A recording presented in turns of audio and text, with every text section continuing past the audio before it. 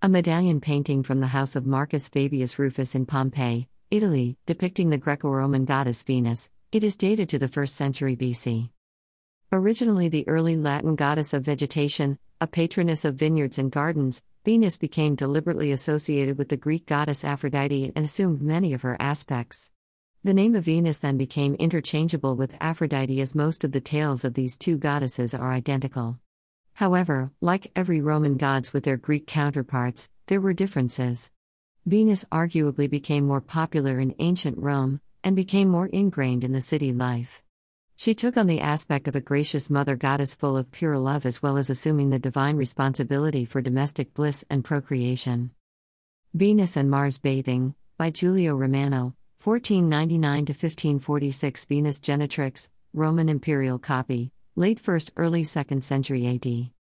Venus was also the ancestress of the Julian family of Rome, which included great men such as Julius and Augustus Caesar.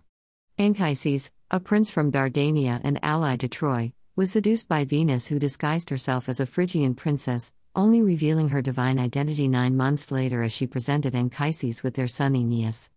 Guided by his divine mother, Aeneas was fated to found Rome.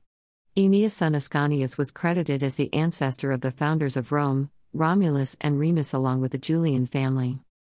In 217 BCE, the Sibylline oracle suggested that if Rome, which at that time was losing the Second Punic War, could persuade Venus Arsina, Venus of Eryx, to change her allegiance from the Carthaginian Cilician allies to the Romans, the war would be won.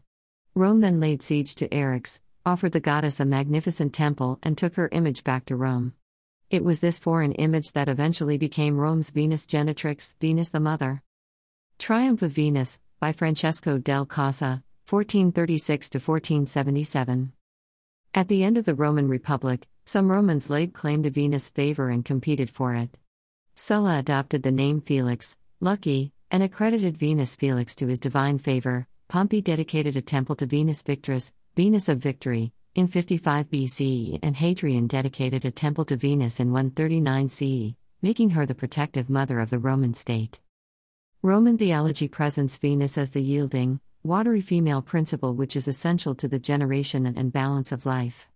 Balanced by the more active and fiery Vulcan and Mars, Venus absorbs and tempers the male essence, thus uniting the opposites of male and female in mutual affection. She embraces several otherwise quite disparate functions such as military victory, sexual prowess, good fortune and general prosperity. Juno borrowing the girdle of Venus, by Guy Head, painted circa 1771. In April 1st, Veneralia was held in honor of Venus Verticordia, Venus the changer of hearts, and Fortuna Virilis, virile good fortune, whose cult was probably by far the older of the two. Venus Verticordia was invented in 220 BC, in response to advice from a Sibylline oracle during Rome's Punic Wars, when a series of prodigies was taken to signify divine displeasure at sexual offenses among Romans of every category and class, including several men and 3 Vestal virgins. Her statue was dedicated by a young woman, chosen as the most pudica, sexually pure, in Rome by a committee of Roman matrons. At first, this statue was probably housed in the temple of Fortuna Virilis, perhaps as divine reinforcement against the perceived moral and religious failings of its cult. Venus Verticordia was given her own temple in 114 BCE. She was meant to persuade Romans of both sexes and every class, whether married or unmarried, to cherish the traditional sexual proprieties and morality known to please the gods and benefit the state.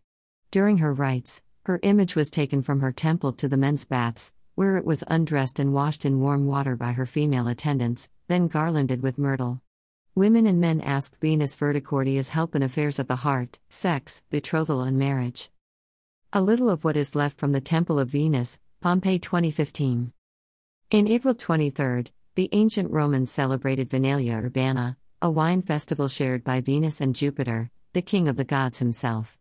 While Venus was patron of profane wine, for everyday human use, Jupiter was patron of the strongest, purest, sacrificial grade wine, and controlled the weather on which the autumn grape harvests would depend. At this festival, men and women alike drank the new vintage of ordinary, non-sacral wine in honor of Venus, whose powers had provided humankind with this gift.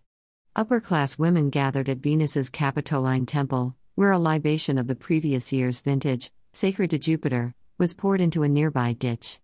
Common girls, Bulgarispuella, and prostitutes gathered at Venus' temple just outside the Colline Gate, where they offered her myrtle, mint, and rushes concealed in rose bunches and asked her for beauty and popular favor, and to be made charming and witty.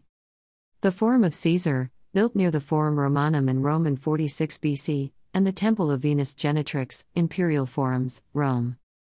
In August 19, they celebrated another wine festival called Vinalia Rustica, a rustic Latin festival of wine, vegetable growth and fertility.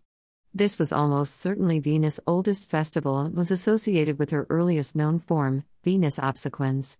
Kitchen and market gardens, as well as vineyards, were dedicated to her. The circular temple dedicated to the Venus of Cnidus, Hadrian's Villa, Tivoli.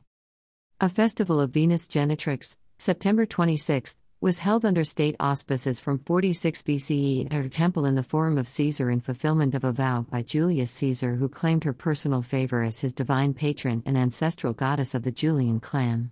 Caesar dedicated the temple during his quadruple triumph.